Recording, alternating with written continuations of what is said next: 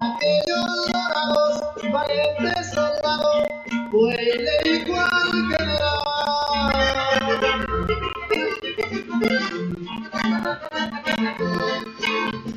las penas nunca maduran ni pronto se curan con un trago de mezcal.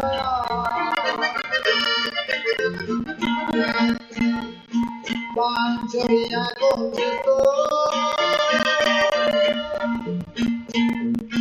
que ya tiene compasión.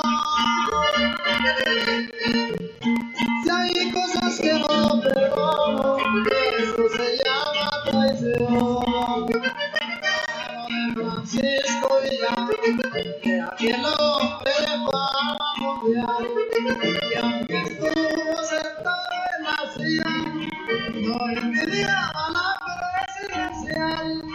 Ahora vivo por la soledad. Hola, ¿qué tal? Muy buenas tardes, sean todos bienvenidos a este capítulo que para mí es muy especial de Leamos Juntos. Seguimos con las muchas muertes de Pancho Villa. Para mí este capítulo es especial porque hemos llegado a la recta final.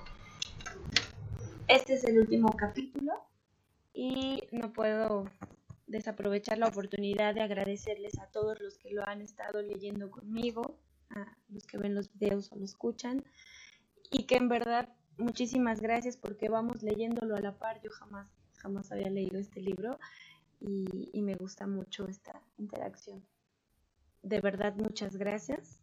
Esperemos que a todos nos guste el final y le aprovecho también para desearles un muy hermoso fin de semana. Les mando un fuerte abrazo a todos, un gran beso.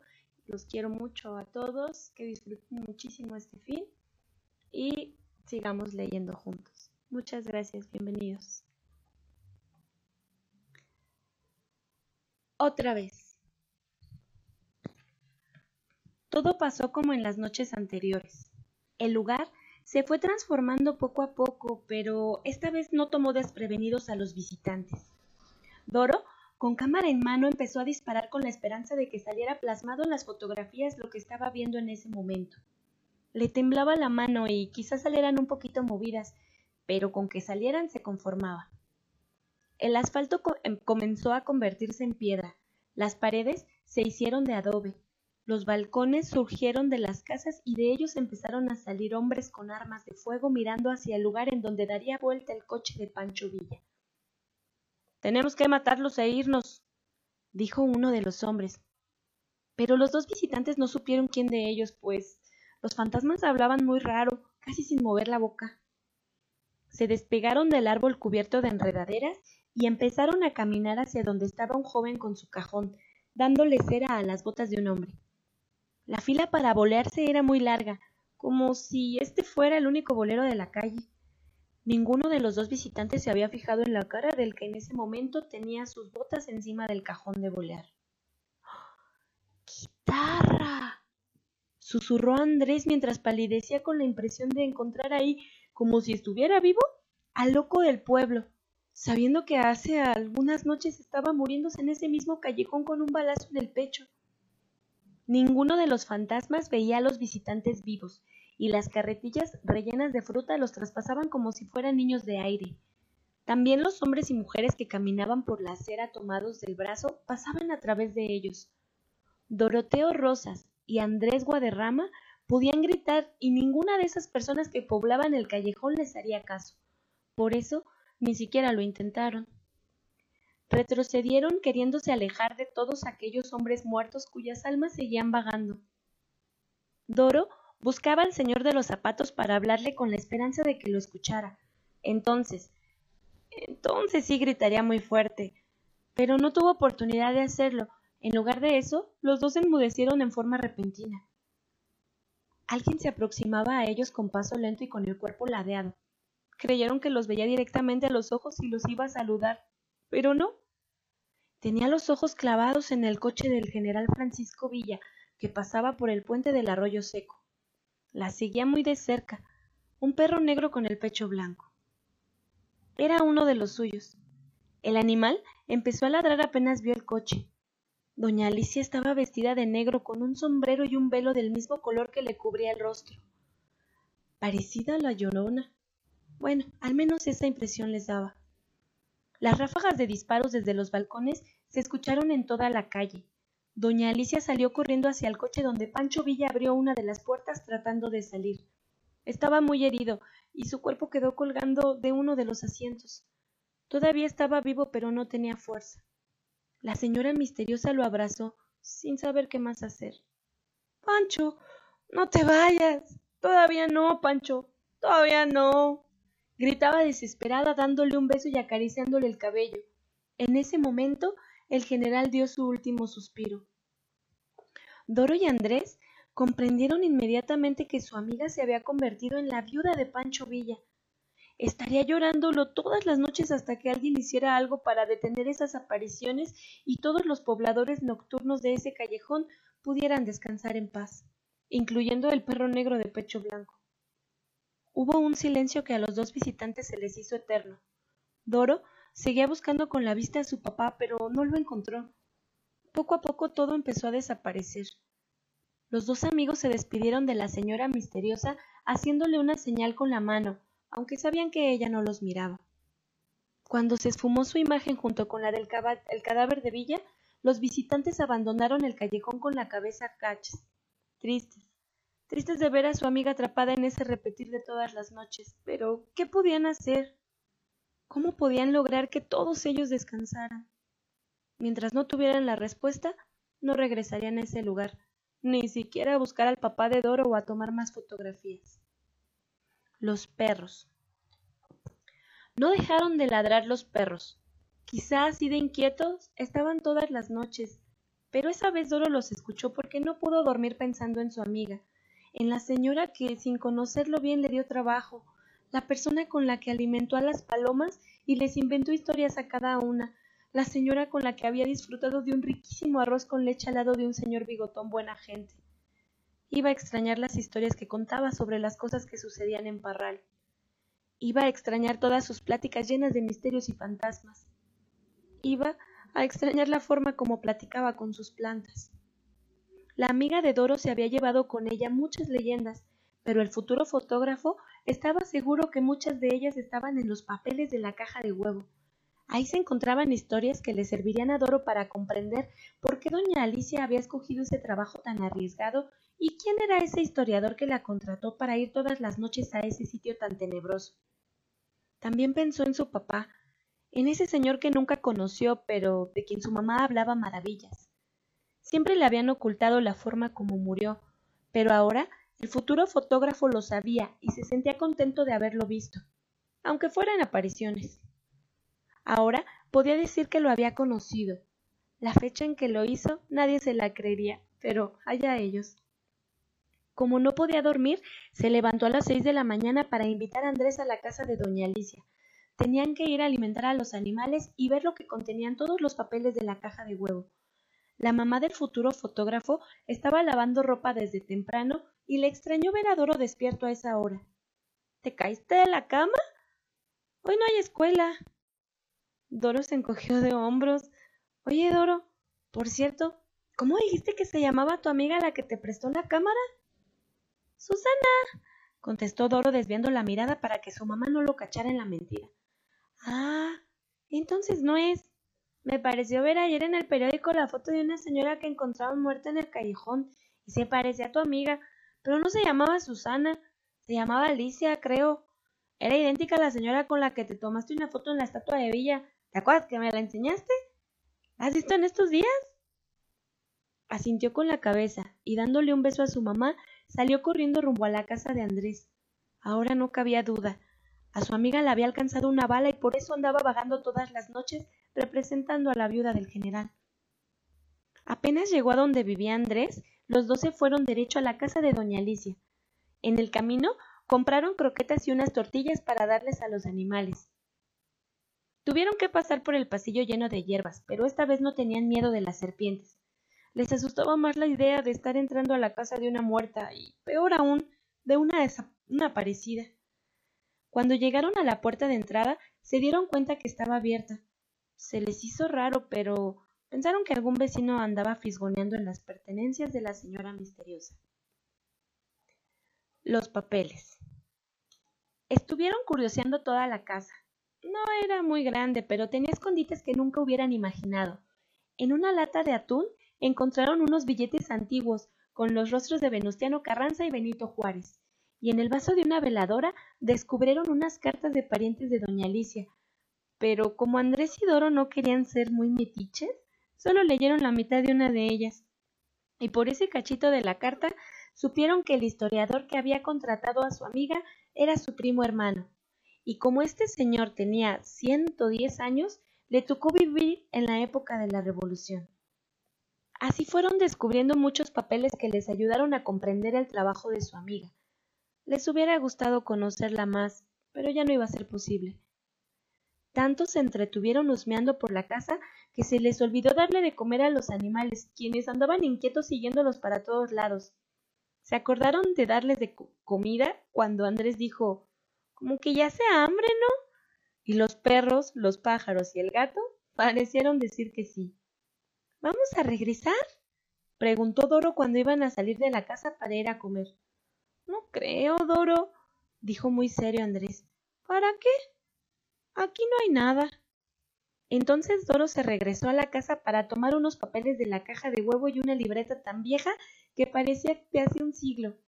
Y lo era, pues Pancho Villa había dictado lo que le pasó en algunos momentos de su vida entre 1910 y 1923.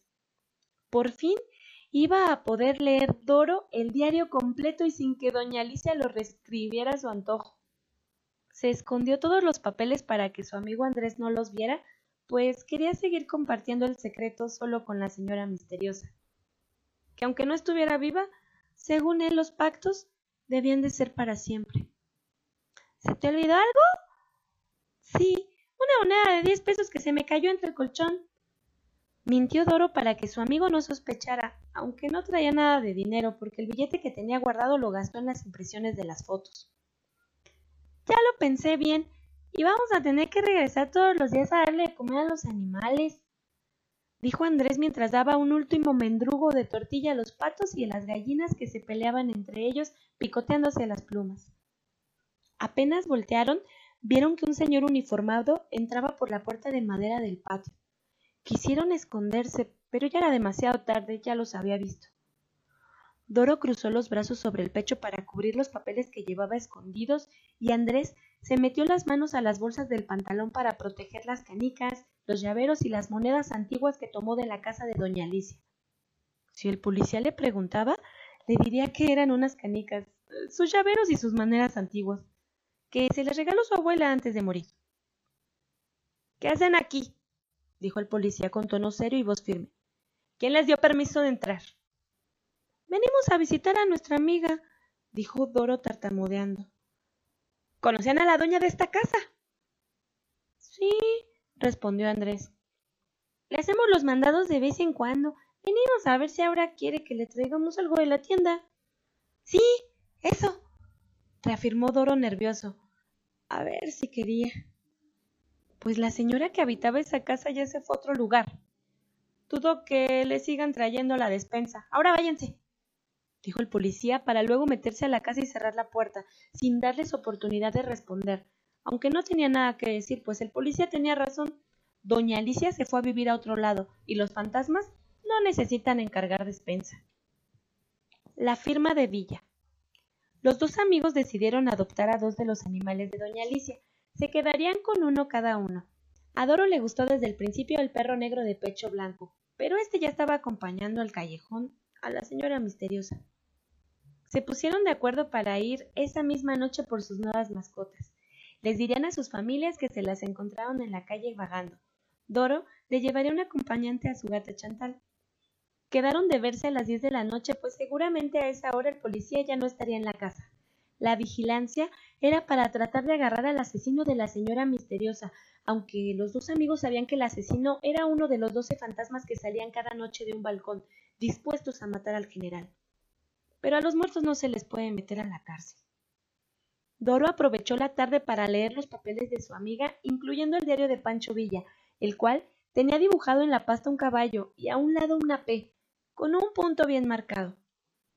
El futuro fotógrafo supuso que esa era la firma de su tocayo, Pancho Villa. Entre los papeles que Doro tomó de la caja de huevo, había una lista de las personas que recibieron una bala en el callejón Camino Barrera. En esta se encontraban algunos borrachos, un albañil, un escritor, una costurera, 2 niños vagabundos, unos siameses, 2 locos, sin contar al guitarra, un vaquero, un lechero, un vendedor de tamales, un sepulturero y un afilador de cuchillos. Doro agregó con pluma roja debajo de la lista y una señora misteriosa. Al ver la lista, el futuro fotógrafo encontró un nombre que lo impresionó. Macario Rosas. Era su papá. No había duda. El papá de Doro era una más de las víctimas del callejón. Doro siguió hojeando los papeles, un poco triste por su papá, pero contento porque éste iba a tener como compañera a una de sus mejores amigas. Entre las páginas del diario de Pancho Villa hubo una parte que le llamó mucho la atención, porque nunca imaginó que alguien podía ensayar su muerte, como si se tratara de una obra de teatro. Entonces empezó a leer con detenimiento. Ensayo de mi muerte. Hace días mandé a comprar un espejo grandote donde me pudiera ver el cuerpo entero. Desde entonces estoy casi todo el día enfrente de él ensayando mi muerte. Cualquiera diría que estoy más loco que una cabra y que se me zafó un tornillo, pero no es así. Solo pienso que hasta para morir hay que tener estilo. Y como reteata gente quiere que me muera, apenas se enteren que mi cuerpo ya no respira, van a venir con cámaras enormes a tomarme fotos. Los primeros en mandar a los fotógrafos van a ser los pingringos canijos, que hasta han ofrecido dinero por mi cabeza. Chance y hasta yo vaya a ofrecerles mi cholla para cobrar el dinero que dan por mí. Ensayo mi muerte como los caballos ensayan dormido su cabalgar. Ensayo para tener mi mejor pose cuando fotografíen mi cadáver. Sería muy feo que habiéndome cuidado tanto tiempo, ya muerto estuviera todo zarrapastroso. Por eso sigo ensayando. Lo hago de noche y de día, pues no es la misma morir con la luz del sol que morir con la luz de la luna. Frente al espejo finjo que muero de diferentes maneras. Unas veces envenenado, otras veces fusilado, otras de viejo, otras cayéndome de un caballo. Sabrá Dios cómo me muera. Pero segurito las personas que me vean no se van a llevar una mala impresión de mí. Muchos dirán, ¡ah, mi general! ¡Qué manera tan bonita de morir! 21 de marzo de 1923. A escoger a los animales. De noche, la casa parecía más vieja y las plantas semejaban manos que estaban a punto de tomar a los dos por los tobillos. Por eso Andrés, que era el que llevaba la linterna, iluminaba a cada rato hacia el suelo. No había rastros de ningún policía y los animales probablemente estaban dormidos, pues todo estaba en silencio. El plan era llegar hasta la casa, encender la luz y buscar cada quien al animal que se iba a llevar. Andrés, un perro, y Doro, un gato para Chantal. Apresuraron el paso para salir lo más pronto posible de ese sitio en el que el silencio daba miedo y el viento parecía más helado que en todas las calles de Parral. La linterna temblaba en las manos de Andrés, quien sudaba a chorros porque sonreía como si quisiera ocultar su espantoso miedo. Conforme se acercaban, los sonidos empezaban a surgir de todos lados. Se escuchaba el chapotear del agua del pozo, como si ahí nadara alguien, el aletear de los pájaros al mover las hojas. Algunos árboles incluso parecían tener ojos que vigilaban a los visitantes. De repente, Doro empezó a silbar una canción. Los dos caminaban como entre las lápidas de un cementerio. El tiempo se estiraba y no lograban llegar a la puerta de la casa. El futuro fotógrafo dejó de silbar y empezó a cantar con voz temblorosa. Yo soy soldado de Pancho Villa, solo unos cuantos quedamos ya, subiendo cerros, bajando montes, siempre buscando con quién pelear. Cuando estaba a punto de llegar a la casa, Doro dejó de cantar y volteó sorprendido hacia Andrés, como si no supiera qué hacían ahí. El aletear de los pájaros era cada vez más fuerte. ¿Estás bien?, le preguntó susurrando su amigo. Sí, ¿por qué? Nunca te había escuchado silbar ni cantar. Se me hizo raro. No sé silbar y cantar menos. No te entiendo, contestó Doro e iba a agregar algo, pero en ese momento, al entrar a la casa, vieron y escucharon algo que los hizo quedarse paralizados. Los dos empezaron a caminar para atrás, preparándose para salir corriendo, para alejarse de ese lugar iluminado por veladoras, donde por lo menos una decena de sombras susurraban oraciones que se escuchaban tétricas, al mismo tiempo que los pájaros y las demás mascotas de doña Alicia hacían sonidos muy extraños. Ambos empezaron a sudar frío y a sentir que las piernas les temblaban. Por un momento, aunque querían moverse más rápido, no pudieron. Ninguna de las sombras volteó hacia los recién llegados, pues todos veían con atención un cuerpo que estaba sobre la cama, un bulto que con la luz proyectándose en su rostro se igualaba a un vampiro en pleno sueño. Todos los sonidos se hicieron más intensos, el agua en el pozo, el respirar de las plantas, las oraciones, los pájaros, el pisar de los visitantes sobre la hierba mientras corrían. Sin querer saber nada de ese lugar, bajando el cerro como si los persiguiera un perro rabioso o un monstruo de muchas cabezas. No querían voltear, por miedo a ver a alguien horroroso atrás de ellos. A lo lejos se escuchaba el relinchar de caballos y el aullar de los perros. Doroteo Rosas y Andrés Guadarrama querían desaparecer, no existir, para ya no experimentar ese miedo que no podían controlar. Sin decir nada, los dos se fueron corriendo a sus casas, pero no pudieron dormir, pues en sus cabezas estaban las oraciones y las sombras siniestras que vieron en el cuarto de la amiga fantasma. La casa. Poco a poco el lugar donde vivía doña Alicia se fue haciendo viejo. Andrés y Doro solo lo veían a la distancia, pues no querían ni acercarse poquito, por miedo a que las sombras que vieron esa noche los agarraran del pescuezo. Sombras que de tan negras parecían chamuscadas. Así era como lo recordaban. Al parecer, los fantasmas poco a poco se iban apoderando del pueblo. La gente decía que había visto al charro negro pasear por las calles, que la Llorona bajaba del cerro cada viernes en la noche, que el señor de la arena andaba deambulando por todos lados, pero quizá eran solo rumores, chismes que inventaba la gente que no tenía nada más que hacer. Los dos amigos no regresaron al callejón, solo se enteraban por el periódico de las cosas raras que allí seguían sucediendo y de los muertos que encontraban ahí casi cada mes. Todas eran víctimas de balas de los asesinos de Villa. Doro se preguntaba qué pasaría cuando Parral fuera un pueblo habitado solo por fantasmas.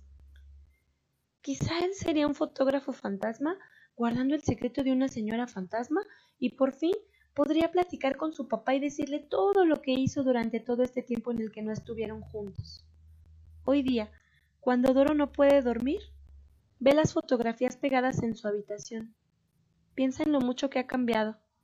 Sus facciones le parecen muy marcadas, como las de un brujo malo que está a punto de hacer un gran hechizo. Por un momento, cree tener los poderes para despertar a seres terroríficos, pero luego cae en la cuenta de que los malos están afuera, y quizá en ese momento haya alguien más tratando de revivir a un muerto o platicando con un fantasma. Ha tenido ganas de ir al callejón, claro, a enterrar el diario de Villa y los apuntes que hacía con la señora misteriosa. Quizá así alguno de los aparecidos pueda descansar y dejar en paz a los vivos, esos despistados que pasan por ahí en las noches. Pero mientras, se decide a ir con la cámara de doña Alicia, sigue tomando fotografías a todo lo que encuentra a Parral. Puede que alguna vez le tome por accidente una fotografía a un fantasma y la imagen salga clarita, y eso lo haga famoso. Entonces sí, la primera vez que lo entrevisten, revelará su secreto y empezará diciendo: yo sé de un lugar en donde Pancho Villa muere una y otra vez todas las noches.